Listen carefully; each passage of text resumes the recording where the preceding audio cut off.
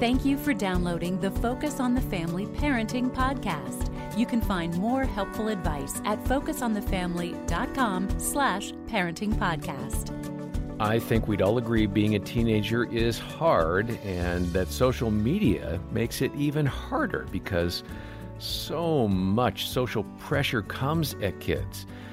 Teen girls already have a lot of insecurities, and when your daughter starts comparing herself to edited pictures on Instagram, she might believe the lie that she's not pretty enough or not good enough or her life isn't good enough.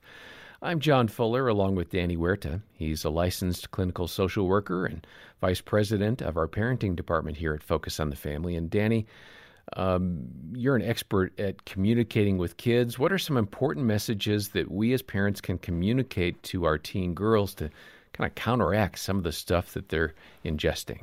As you're talking to them about their worth beyond their body, right? So their worth as far as their ideas, their opinions, and helping them recognize the fact that there's a cultural push towards a certain type of beauty. And I think the question that a parent can ask is, what do you see beauty as? What is beautiful? And we get to determine that. Each of us get to decide that. And culture seems to be advertising what beauty is supposed to be. And if you look at history, there have been different types of bodies that have been beautiful. Yeah, and look at the Renaissance masters. And that idea of beauty is not what we see on the magazines today. That's or correct. on the websites. That's right. And you know, Gary Thomas published a book recently called Cherish. We can begin to cherish our daughters and learn about the idea of cherish in our homes with our young daughters by talking about what they're doing, describing what they're doing, and celebrating the things they are doing and who they are and how they've been created uniquely. Talk about their smile. Talk about an important idea they brought into the home. Mm-hmm. Ask them questions to contribute to what's being talked about in the home.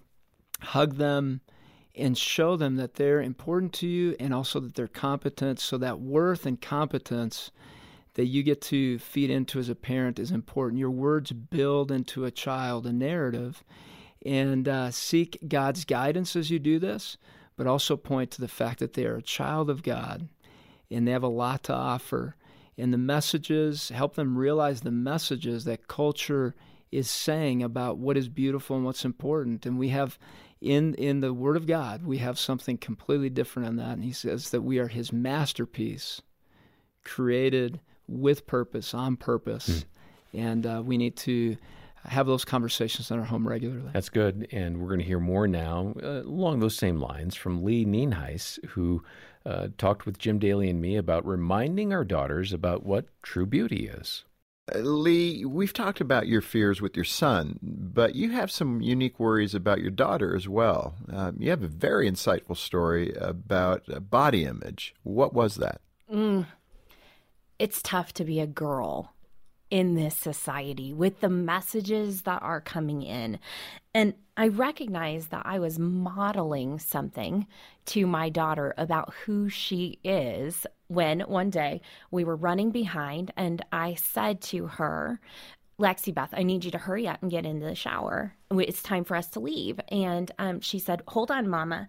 And she pulled the scale out of my bathroom closet, took off all of her clothes, pulled out her hair ties, shook out her hair, and stepped onto the scale and weighed herself. And then she got into the shower. And I was like, well, what was that? And very quickly I realized that's my routine before I get into the shower every day. And I saw that at 6 years old, she had just weighed herself and gotten this girl doesn't have an ounce of fat on her body. And that shouldn't even be crossing her mind. I was just modeling something. Sure, she was picking up your cues. For her that, oh my goodness, once it happened, I was like, what am I doing to my girl? So what'd you do? I mean, how did you talk with her about that? You threw away the scale, right? I wish I could say I threw away the scale. I needed to deal with that first as a mother. Where is my identity in the middle of this? Is it my weight? What am I dealing with in my mom mind? But I also was able to say, Lexi Beth, this is not about how much you weigh. Like, honey, you don't need to do that. But then I felt all those fingers coming back at Right. me, you know, like, honey, you don't need to do that. to do this Yeah, I could see that. every week, every day. And I also just said, this is not about what you look like on the outside. This is about who you are on the inside. That is what's going to make you beautiful. That is what's going to need to define who you are. And now as they've grown into teenage girls, that's perhaps even more so. Yeah, absolutely. Lee, you use an acronym in Brave Moms, Brave Kids that I think, again, I'm just trying to feel this for how my wife Jean would feel this. And I think most husbands, you should be doing that right now. How would my wife be resonating with this content? Your acronym BRAVE, I think, is a great illustration for women and moms, obviously, to understand quickly what is most important. So let's go through that. The B is believe God. You've struggled with that when it comes to your daughter. You just expressed that. But also your daughter has special needs. So that adds even another layer of anxiety for you. God, are you really going to be able to take care of her? Why don't you describe to the level of your comfort that situation and how B, believe in God, in that acronym BRAVE, challenges you? Well, my other daughter, Gabriella, has special needs. And that is... It was hard when they were little. She was little, and we didn't know what that would look like for her. There was a time when I didn't even know if she would speak. She was 18 months old, and we were just really starting to recognize there's something going on underneath, and we don't know how to put our finger on it. And as we began to learn more, spend time with doctors, I just thought, like, Lord, where's the trajectory of this going to go with my daughter? What's her life going to look like? I had no idea. You can't know when you're holding a toddler who can't talk what that's going to look like. And now she's 14 years old, and we're dealing with some of those still special needs, but we're dealing with them at a totally different level now that she's a teenager. Life looks different for her. She's in a public middle school. She's making friends, playing basketball, doing all these things. And so the fears change. And I still wonder sometimes about the trajectory, but B, believe God, is not just believe that there is a God, but believe the promises that He has given to our children, which for me is He is always with them.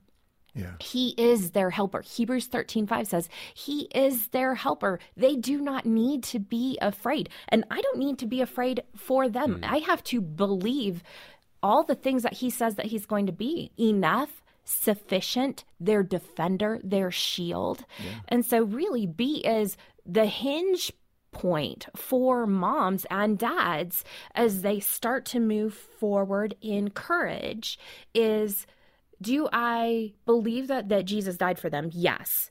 But do I believe that He's actively, presently working in their lives? That's the question I need to ask them. I mean, it's so good. At a cultural level, I remember having a discussion with a friend of mine who's not a Christian, and he said to me, you know, I get really worried when you Christians are really worried.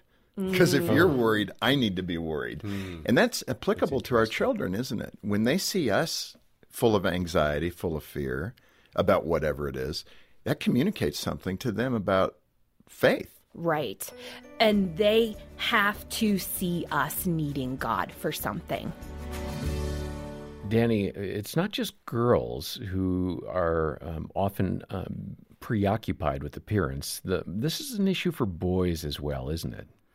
It is. And with social media, for boys and girls, messages are rampant on what you're supposed to look like in order to potentially gain love. So there's an economy being told to boys that if you have the six-pack, you're going to get girls, right? And so I remember a conversation with the boys I was coaching in middle school, and I looked over and my son and the group of boys lifted up their shirts, and they were comparing newly created six-packs. Their abs. Their abs. They're just looking at each other's. And I'm sure it was quite impressive at that age, right? And one of the boys said, "Man, you're going to get girls. Look at that." Oh. And it was interesting to step into that conversation and ask the questions. Where did you guys get that message? How do you know that that's true? And is it just because a six-pack you'd want to be loved? What if the six-pack disappears? Then what happens? Because it will. It will disappear. That's right. But it was interesting Yeah. in middle school, they already had that message ingrained in their mind. And I need Yeah. to have this in order to be loved. I like what you did there. You asked questions, and I think so many of us would want to lecture what the truth is. I was guilty of that. But ask the questions that need to be asked when our kids say something that is obviously not true. Right. And our sons, many sons do lift weights. They do. I've seen many of my son's friends. My son loves to lift weights. Ask the question in that, why are you lifting weights? Because there's lifting weights and being in shape for health, and there's being in shape and lifting weights in order to be loved and accepted. What is driving the motivation to do that? What are you comparing to? And that is an important conversation, especially with boys, because it can make them feel powerful. It can make them feel like they can control whether or not they're popular and admired, and help them step into that self-understanding as boys, to understand that I don't have to be the most muscular, I don't have to be the most in shape to gain power or any of those things. And why would I want that? Because you begin to foster pride through that road. Mm-hmm. Help a son understand that that's not going to be helpful for them as they're looking for love. It's humility, not pride. Pride is anti-love. Humility is love. And if we're trying to manipulate love, that's based on pride driving that. Help your kids understand the difference between that as they're trying to have a healthy body. That there's nothing wrong with having a healthy body. It's what's driving the need for that.